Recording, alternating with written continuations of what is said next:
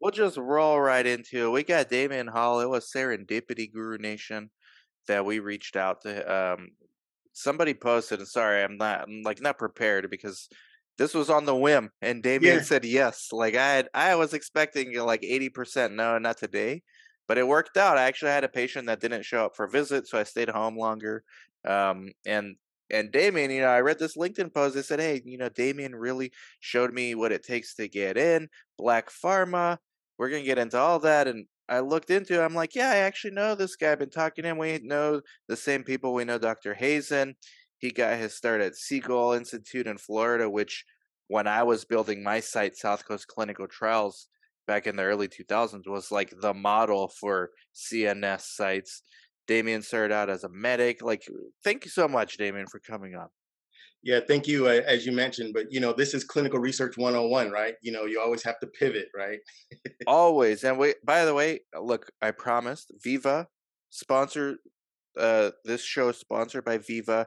Thank you so much, Viva. Have you ever worked with Viva, Damien? I have worked with Viva, so Ah, what do you yeah. think? Put you on the spot here. You could say it You know bad what? if you don't like I it. think you know what? I think that Viva is a fantastic system because it can serve multiple purposes. I know that most people know it from like, ETMF, but I know that they're also getting into the CTMS space, which I think it's kind of honestly long overdue. And I like it because, when I've used it, um, it's it's a really good tool because like things when people are uploading documents, if the document isn't uploaded right or the naming convention isn't right, it will reject it, and you can set it up to where it's really user friendly. So I'm a very pro Viva. That's awesome. Yeah, they've been. I mean, that's where they earn their revenues from sponsors and CROs. For sites, they're giving out eReg for free to sites. Wow. Sites.viva.com. If anyone's out there wants to start a site or has a site, you can just get your own EISF for free from Viva. They're playing the long game. They know that all those tools you mentioned earlier, Damien, that CRAs and sponsors use, they know that they're going to do better long term if they could get more sites to adopt the front end of it by empowering sites, helping sites do their jobs better as far as managing EISF. We have ours at my site, Yuma Clinical Trials. I'm hiring a new staff member Monday. She's going to be trained. One of the first things is how to manage upload files on the ESF. And what you were saying, you just check a box on certain things and it will passively move over to the sponsor's TMF. So no more monitoring, needing to ask sites to remind them about things. So thank you, Viva, sites.viva.com. Damien's a CRA. He knows all about asking sites for things. So, yeah, well, so that was one of the other things. So I am now in the management side of things. So using Viva and things like Clue Points. And so it actually leads me to a quick question, because obviously, you have been, among the forefront in addition to clinical trials, but really helping people get into the industry, right?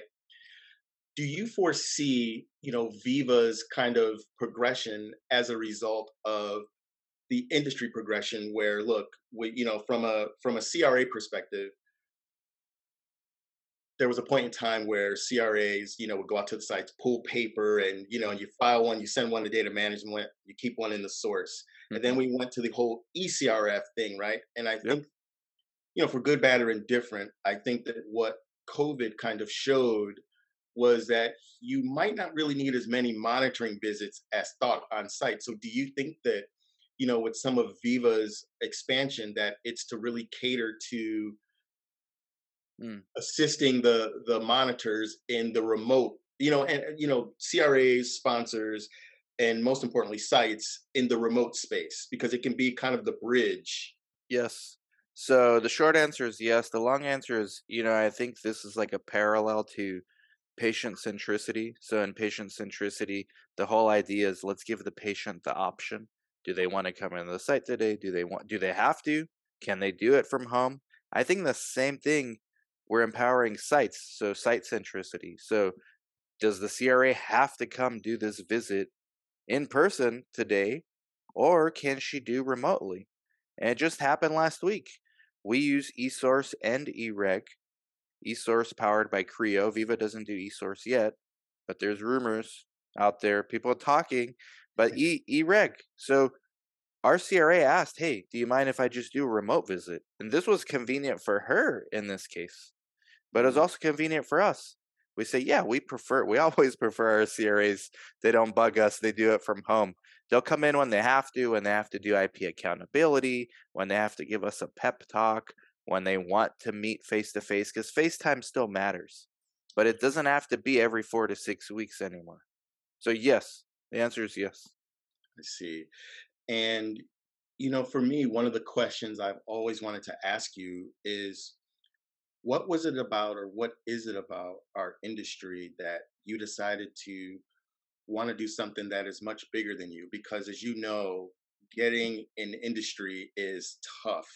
Yeah. And, as it relates to the role I have at Black Pharma, which, by the way, is a UK based organization to help people get into industry. And so, myself, along with, I believe it was Alexandra Goolsby who reached out to you, who had posted that.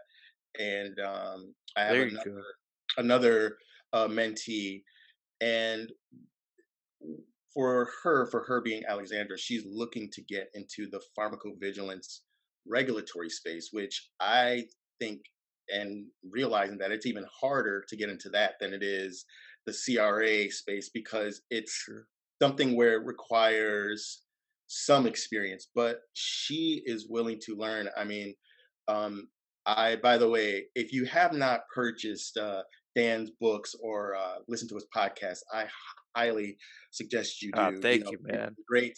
It is a great window into clinical research and also just the good in the industry. Because I mean, listen, with Elizabeth Holmes and things like that, sometimes pharma gets the industry gets a black eye, but it is, there Mhm. are people like Dan out here that are really, trying to help people, have a fantastic career and a fantastic profession. We're trying to. Thank you, Damien. And shout out to Alexandria. I mean, I knew that's the person who set this up. Thank you so much for setting this up. You don't even realize it, but you did, because this morning you tagged me and Damien in the same post. And this is someone that's been showing up on my radar lately, just providing value to other people. I see you guys out there. I'm on LinkedIn a lot. So I see like it's providing value. There's many like this in the industry that are reaching out. For me, it started out not altruistic at all, Damien. I would love to say it did. It started out, I was creating content for patients. I wanted patients to come to my site. And I read this book by Gary Vaynerchuk called Crush It, where he Yes. said, if you make video about who you're trying to target, they're going to come. So I made videos like, what's a consent form? What is an IRB? And no patients were watching. It was just other researchers. And they were asking me things like, "Hey, I just got hired. I don't know what to do." Or sometimes they would say, "I want to work as a CRA." So then I pivoted my content within 6 months. And ever since then, it's been for the industry. But it started out like selfishly, man. I was trying to get patients for my site, but I I see. pivoted. Nice. And I mean, actually, a really quick story. Back, I think in the mid 2000s, I think I reached out to you because it was this interesting time in the industry where um, companies were not really hiring, and you actually took the time to review my CV, and you were like, "Wait, dude, you have a lot of oncology experience. Like, take this out, do this, expand on this, shorten that," and it helped. It was actually it led me to getting an opportunity at Shire before we were acquired by Takeda. Wow. Yeah, Wow. and so thank you for that. And No problem, man. I didn't realize that. With the Shire, with the whole Vyvanse blockbuster, then Takeda acquired them, and then that paved the way for Travis Mickle, the lead scientist there with ChemFarm. yep. And now they're going through stuff. This stuff is just cycles, man. And now you're helping others get in the industry. I love this. Well, for me, the a side note is I have an interesting background. For me, I'm originally from Detroit, Mhm. and from a place 8 Mile in Wyoming. If you're familiar, you know. And I was one of the more fortunate ones to come from a two-parent home, and my dad, who was in the army, he was in the army at a time when obviously the country, it was what it was, right? Served his country, couldn't even get a job. He was a medic in the 101st Airborne Division. Mm. Couldn't get a job in the hospitals because, just like I said, just the times, even in a place like Detroit. So, uh, he worked, for the city, had odd jobs, and then he became a truck driver. And that job relocated us to a town in Ohio, which was a suburb of Cleveland, where we dealt with like real racism, not the stuff where people just say stuff. And I mean, we had things happen like my sister and I, when we'd walk to the bus stop, people, adults, would make it a point in their morning to take raw pieces of meat and toss it at my sister and I, and just a whole bunch of horrible things. And When this was was, this? huh? When was this? Oh, this was the early '80s. Wow. Yeah, and so where I'm going with this was that when you're young, you don't understand like sacrifice and being put in a position to pivot. A word we use a lot in industry. And so I joined the Navy, got out, and actually was looking to go to PA school in Miami. Ran into a friend of mine who was like, "Hey, this company Siegel Institute is looking for study coordinators." I'm like, "What's that?" He was like, "Wait, you know how to Seagull. This is you know how how?" we get into Seagull. That's Yeah, so awesome.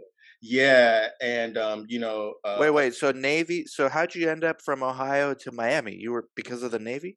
well, no, so what happened was I actually so after I got out of the Navy, we I worked for the University of Michigan for a little bit, and then I got a job working for Orlando Regional Medical Center as an advanced Okay. clinical technician. And because of my experience drawing blood, doing EKGs, chest tubes, all of this stuff, we were in Orlando. And what a lot of people don't know is, I think now it's called the physician associate profession, but it used to be called physician's assistants. Navy corpsmen founded the profession of PAs. So, Really? yeah, so if you ask any PA, they have to learn about Eugene Steed, who was a physician at Duke University and used Navy corpsmen as his first assist in surgery, and then just through time and education progression, the profession was born. So at the time, Miami Dade College, they had a PA program, and I was down there, and you know, obviously needed a job, and just happened to be in a Foot Locker down in what do you call it? I think it's Biscayne Bay. I think it is, Okay. or Bayside. Bayside. Sorry. And you ever see somebody and you know them from somewhere, but you just don't know. So Yeah, it anyway, happened to me on LinkedIn with you today. yeah, right. So so long story short, so me and this guy were looking at each other. We know we knew each other, and come to find out, we were both stationed in Hawaii, and and I played basketball, and he played basketball, and so anyway, he was the one who said, "Listen, there's this company in Florida that they need study coordinators," and so I was able to get a job there, and it was Siegel Institute is a fantastic place. I mean, I have so much love for Bonnie, and And what year was this when you started? Like when you oh, like started? 2004, Okay, 2000. so you started right around the same time I did, more or less. Yeah, and Okay. was able to really do some amazing things. And I think that for me, I think the successes that I've had, whether it be a CRA or a site study manager or whatever, has been because of that experience at Siegel Institute. Because when you understand the site dynamic, I think as a CRA, one, sites kind of welcome it. But when you get into the clinical trial management part, it also helps when you have to have discussions with the site, because you know the dynamic versus Mhm. coming in and kind of trying to cause whole left side paralysis because they're not entering data. Because as when you're a monitor, you realize it just as you're leaving and you've left queries for the site. Here comes two other monitors with with things. So it's really helped me not only in the management but even the development. So again, back to the sacrifice part, clinical research has allowed me to travel the world. One of the crowning moments for me was I got an opportunity to actually work for an oncology based company in Munich, Germany. So I was actually in Munich, and it was, it was a great opportunity because, as you probably know better than most, when you have global studies and you see like EC, you're like, oh, okay, that's the ethics committee. But when you're actually in Europe and you realize that each country kind of has its own like FDA, if you will, it becomes really fascinating. And also the approach to the science is a little bit different. So clinical research has blessed me in so many ways. And for me, I always feel it's important to give back. And so through Black Pharma, I was able, to really to do that because again, they're a UK based organization. But Jennifer and the team there, they had enough trust in me to say, hey, we actually have some people in the US that could use, your experience. And so that's how, Alexandra and the other person, that's how we got connected. And from day one, I highly recommend it that they listen to you, and they actually do follow you, they do listen and things like that. And as a matter of fact, I'm going to purchase two of your books for them, because I think one thing about clinical research is I don't think that there's one way to get in, but I think when you do get in, it's important that you have an avenue, because as you probably know, again, I mean, look at how you ascended, right? I mean, clinical research, you can do so many things now versus when I started in 2004. you know Yeah. And the opportunities are there. By the way, this serendipity today, all right? I woke up today, we both chose serendipity. I actually have to go to UPS store and send two books to two people. So just send me their addresses. I'll save you the trip. I'll say this is from Damien and I'll send it to them. I'll just put two more in there. I got a oh box. I got a box full of books. oh, beautiful, beautiful. I will definitely, I will definitely do that. And and I think that this is one thing that, I don't know, maybe this is a question for you. Like, do you feel that we network well in industry? Because I mean, I know industry is almost incestuous. It's not as big as people assume. Do you think that we network well enough to where if you recognize a diamond in the rough, that there's enough networking happening to where people will be willing, like, are there more danceteras in the world in our industry, or do you find that it's hit or miss? It's hit or miss. If you compare it to something that a lot of people, I guess, can understand, like real estate, right? Realtors are very competitive with one another, but they try to network when it's beneficial to them. I think in our industry, there's less of that. I think at the site level, you do see like some, hey, I don't want to necessarily network with my competitor. But from the employee level, I do think there's a huge opportunity there for networking, and we're starting to see it. We're starting to see it with Latinos in clinical research, with the Black women in clinical research. There's a lot of groups out there fostering networking. SOCRA and ACRP do it to some extent, but um, we could do a lot more because there are sites, there are vendors, there are CROs, there are sponsors, and then there are people that want to work in these levels. It's fragmented. The networking's fragmented. I Unlike, let's say, real estate, where, yeah, you may have mortgage lenders and agents, but it's not like they're not networking with each other. So it's a little less fragmented in that sense because everyone's after the same end user, which is the customer. In our case, we're not all after the same people. Like as sites, we're after sponsors and patients. But as a CRA, you're just after your next gig or your next contract. Or as a vendor, you're after CROs to get your product in front of them. So we're all after different things.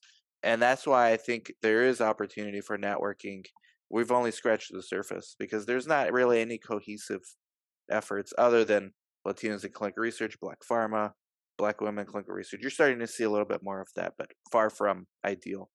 I see. And so, for you, as someone who is not only a site owner, but also, again, an opportunity generator in our industry, what are your thoughts on, on, the diversity and inclusion concept? Because I think it's for Yeah, me, it's a struggle, and I say that because, in my opinion, I do believe that it is the most overused phrase in our industry.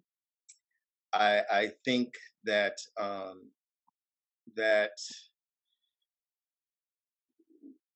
organizations have to be very, very careful because it can become, another way to have a professional quota, if you will. hmm, Um, but I also think though that there is underrepresentation, and absolutely. I you know I've been in companies where I know for a fact, I checked every box: African American male, veteran, you know. But there I've been in other companies where the diversity and inclusion, it was present enough to where they didn't have to broadcast it, you know, Exactly. and it Exactly. wasn't something that, look, Latinos, Black and brown people, we weren't this shiny object to say, look, this is why we're diverse and inclusive, and so, again, being someone who has a fast track program, and you write books and you have a podcast, like, and somebody who's been, in this industry for over 20 years, like, what are your thoughts on that, and what can do you think can be done to improve um, the underrepresentation. It's huge underrepresentation. So it's a huge issue. Even the FDA acknowledges it, Yep. which I mean, they're mandating more minorities be represented in the studies before they approve a particular drug because we don't. I mean, as dangerous. Forget about DE and I and all these idealistic phrases we throw around. Like people can actually die or get very sick if they're taking an approved drug that hasn't been tested on their background. Like it's just common sense. So I think it's everybody can see the obvious need for diversity at the at least at the study participant level. But then it gets tricky because okay, well how do we foster more minority recruitment in studies? Well, one strategy which I actually believe in is sites should hire more minorities because I mean, here's a news flash. Like patients are more comfortable around people that are from their same background. And then it trickles up into okay, what about CRAs? And I actually think CROs have done a great job as far as women in positions of CRAs. You're a male, right? Like as a male CRA, even as a male coordinator, we're minorities. Like it's a female dominated industry. So our industry was ahead in that regard. Maybe it had something to do with the nursing background. Who knows? When it comes to minorities though, we've started to see lately an increase in hiring. But where it matters, Damien, where it matters at the C-suite level, we all know not much has changed. Matter of fact, I saw somebody on Twitter yesterday, a black woman. Immediate follow. I want to get her on. She's in pharma. JPM is having its annual conference this week in San Yep. Francisco. Biggest conference of the year for pharma. It's where biotechs go to get funding. It's where biotechs go to sell their company to Pfizer or another big pharma. It's Yep. probably where Shire hooked up the deal for Takeda to buy them, right? She said she didn't see anyone in sight that looked like her. Anyone in sight. These are the conferences that matter. Nothing against SOCRA and ACRP, but these are the workers at those conferences. And we're talking about decision makers at the executive levels. We haven't seen the change yet. And I think real equity in DE&I, the E is equity, is ownership. So until we start seeing more minorities in positions of actual ownership, this is why I'm an advocate for small business. It's the best way to further your career, regardless of your background. That's true equity. So Yeah. I'm very passionate about that. I can do an hour on this, Yeah, but me too. Well, for me, I think that too, when we talk DEI, I think that we also have to realize that there's two more, components of it, which one is acceptance and belonging.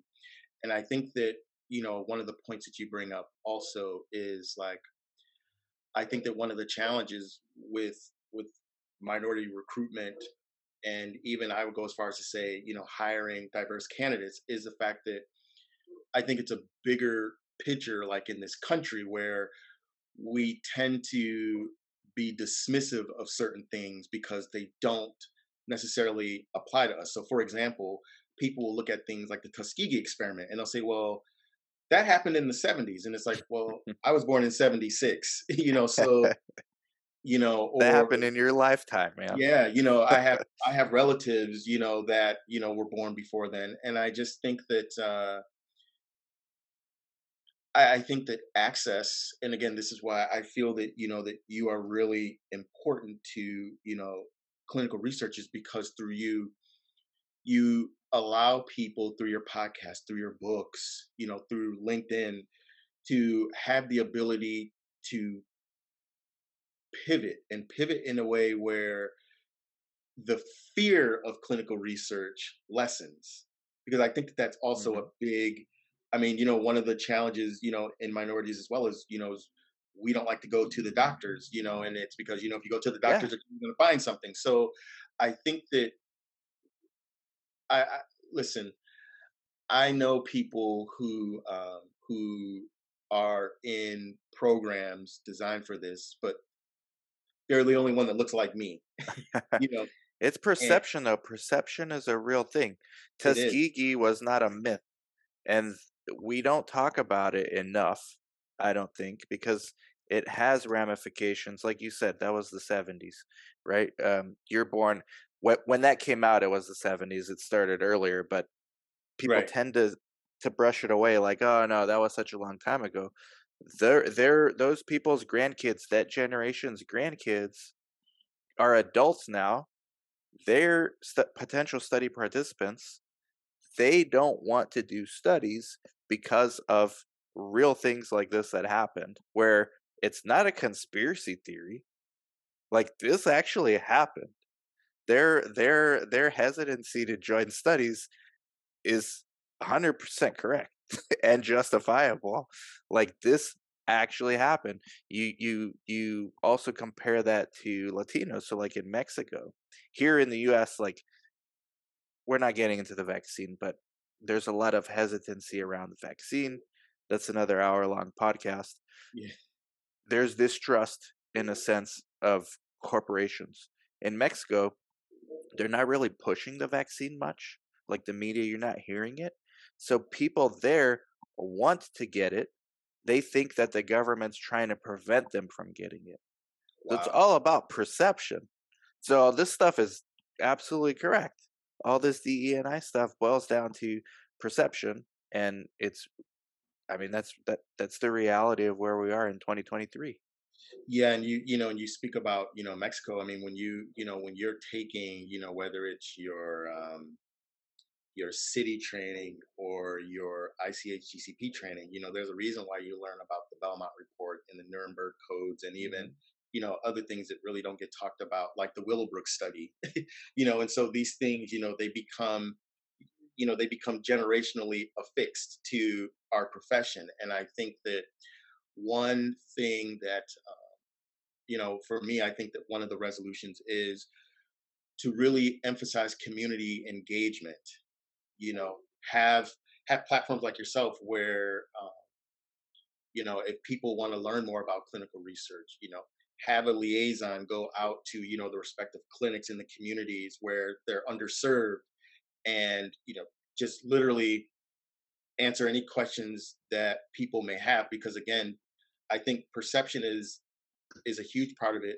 I think access is also another part of it, because I mean, I'm Yep. sure I think your site is located in Mesa, right? So, Yeah, Yuma, oh, Arizona Yuma, is Yuma, super underserved. and Yeah. so I'm sure sometimes patients may drive 3 or 4 hours, or they may not know about Center Watch, or they may not know about these websites that can really be informative with respect to clinical trials. And so I one of the goals, what I would love to do, is to really start something like that, where we develop a network of community engagement people who don't have a corporate feel, because I think that's another part of it. But we become beacons to the benefits of clinical research, and don't shy away. Like, one of the things when I was in Germany, my boss, because I wanted to know, my boss had told me for a long time, Germans were ashamed of their history for obvious reasons, but it's their history. They have to own it. And so what they did was they managed it in a way where it became a teachable moment. And so I think that while that may also slide into some political things, which I think that that's the one way that we help increase minority recruitment in studies, as well as, to your point, having the proper representation at all levels, whether it's the CRO, the site, and Every level. yeah, every level. Yeah. And I think I'm hoping, but there's plenty of people that are not relying on hope. They're making it happen. You being one of them. I'm hoping that eventually it will trickle up into the C-suite. I think we will. I think meritocracy is still foundational to this country, and I think if we, like you said, give it access and opportunities to enough people, eventually we will get the outcomes that we're hoping for. But it's going to take a generation to see if that actually pans out or not. Yeah. And so, as someone who has really dedicated, their life to their profession, like, what's next for you? Uh, this is my last site, man. This is my last site for sure. I've been running sites since 2005 on accident. Started on accident. Um, it's definitely my last one. It's also my biggest opportunity because it's the first time I've been in an underserved area. Prior to this, I've been in SoCal, so LA, Orange County, Inland Empire. Those are not really underserved. Like, there's plenty of sites out there. If mine don't make it, it doesn't matter. This one, if we don't make it, there's no other research here. I mean, you have the hospital that's like the monopoly in the town, and they do oncology trials. So I moved out here, 5-year plan, build something big, build something worthwhile, build something that provides value to the community, and then either sell it or have someone run it and move back, probably San Diego, but who knows? Could be anywhere. And I really want to focus on biotech next. I'm really starting to get into the science of these kind of things. Um, and I think that's the next stage. If you could get past the funding and the startup, getting the biotechs to not just choose what therapeutic areas to focus on, because that's for the scientists, but getting the biotechs to figure out early before they fail the process, the clinical research process, and improving their chances of succeeding, whether that's through content marketing to get patients in the studies. Do you know how much money these biotechs waste on CROs Isn't because it they like, don't know what they're it's in the doing? billions, right? Yes, it makes or breaks not just the biotechs and the founders, but the investors who put their money in some of these penny stocks. So, like, maybe 1 out of 20 succeed, But what happens to the other 19? I think that could be reduced. I think those outcomes can be halved. Actually, I think maybe 10 out of those 20 can actually have moderate success.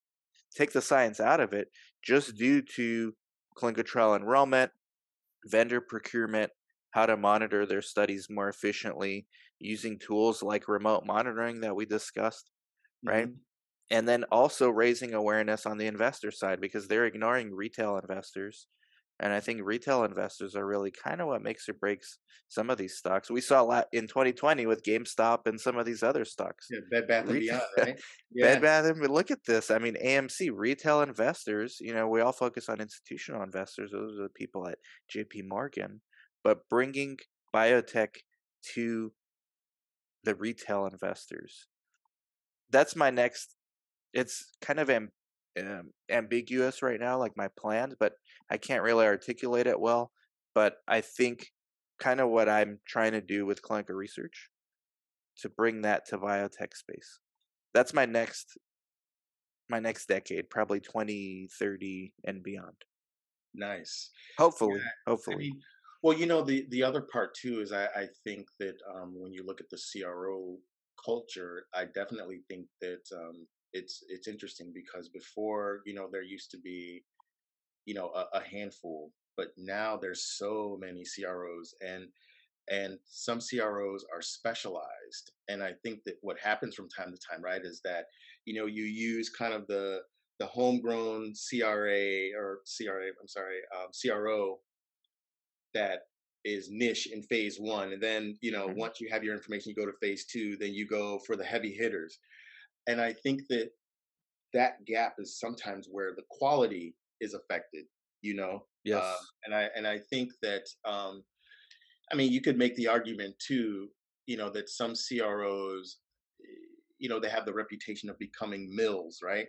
Where uh, it becomes, quantity over quality, and um, so I think to your point, I think proper CRO utilization is again, it's another avenue that you know, Or or with these techs, I mean, Viva right here, okay?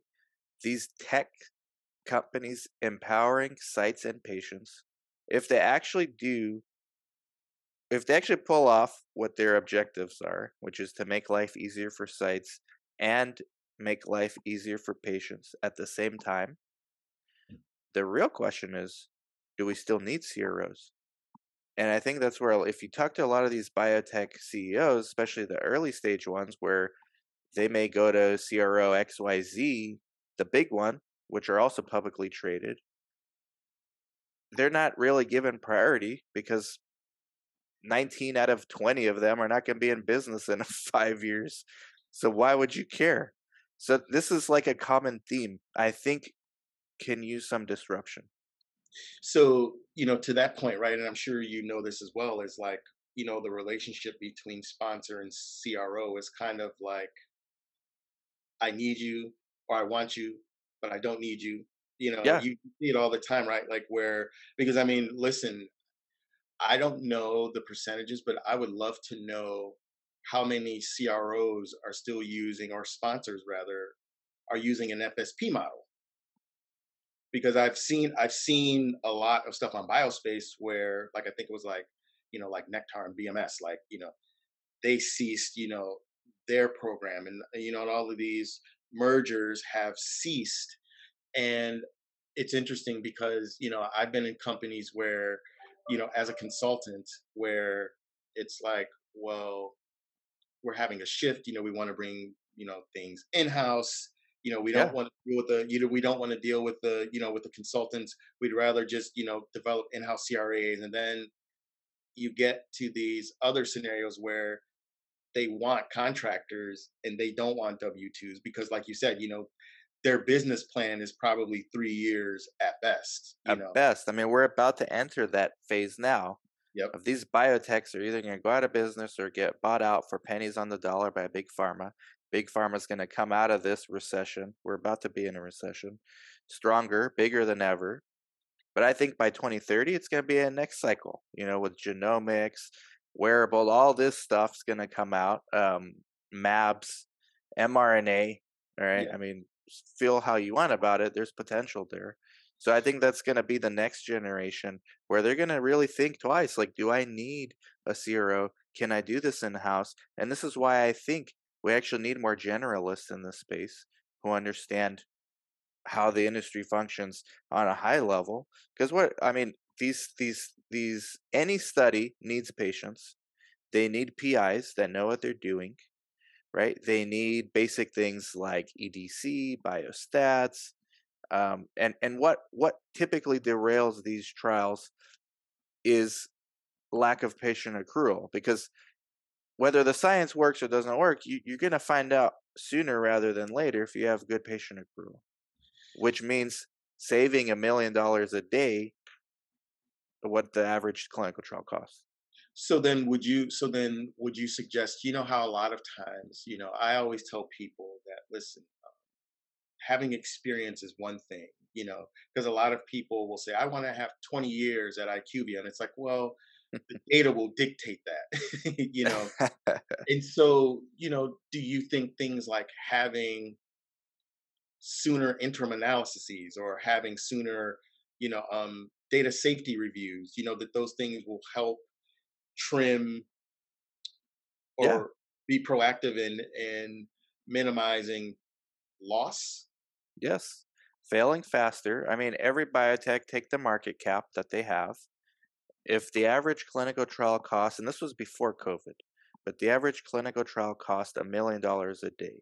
Yep. All right, if that's delayed due to patient recruitment or lack of data being entered in a timely manner, lack of review, that's $1 million a day. It adds up. They have other things in the pipeline they want to do, but they don't want to piss off their investors by doing everything at once and then running out of money and ending up with nothing.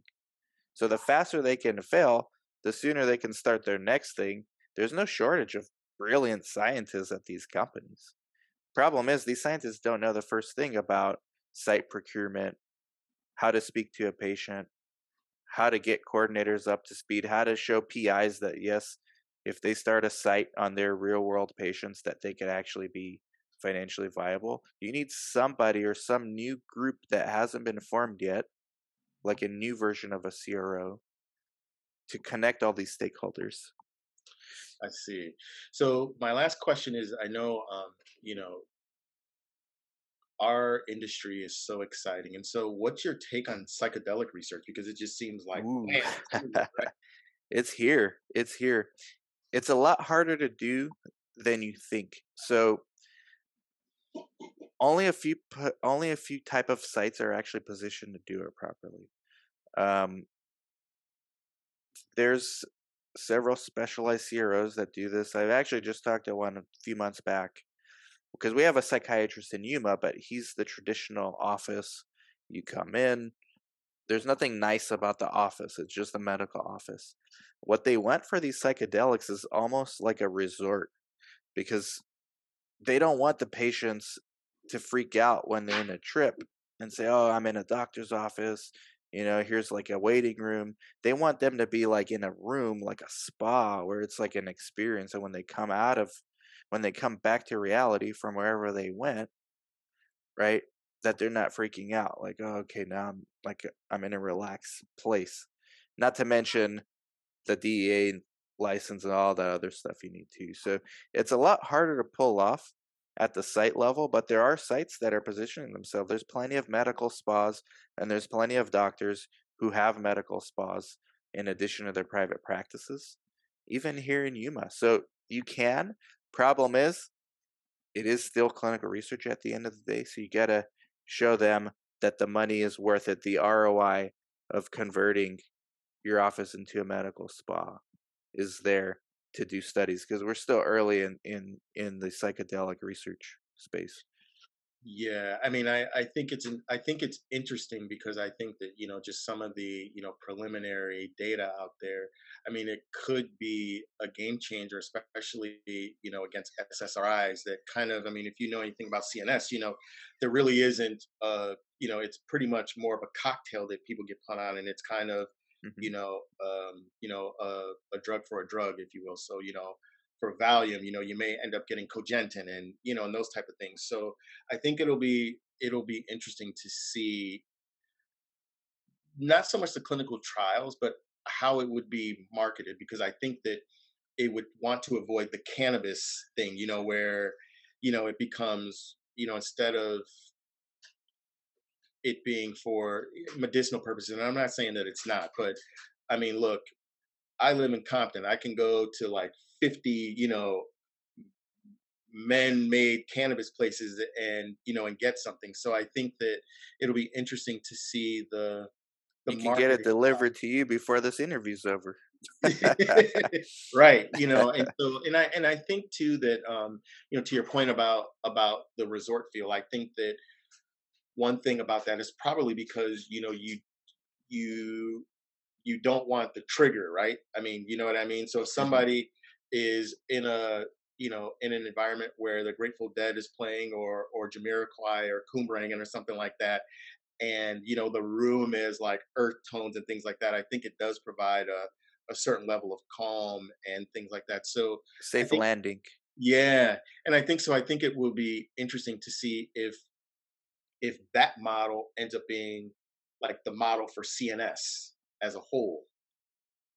Depends. I mean, the ketamine stuff that they were started working on since 2015, and you combine that with Alzheimer's and schizophrenia, they still don't have any answers for Alzheimer's or schizophrenia. I think wearables actually playing a big role into that, like EEGs.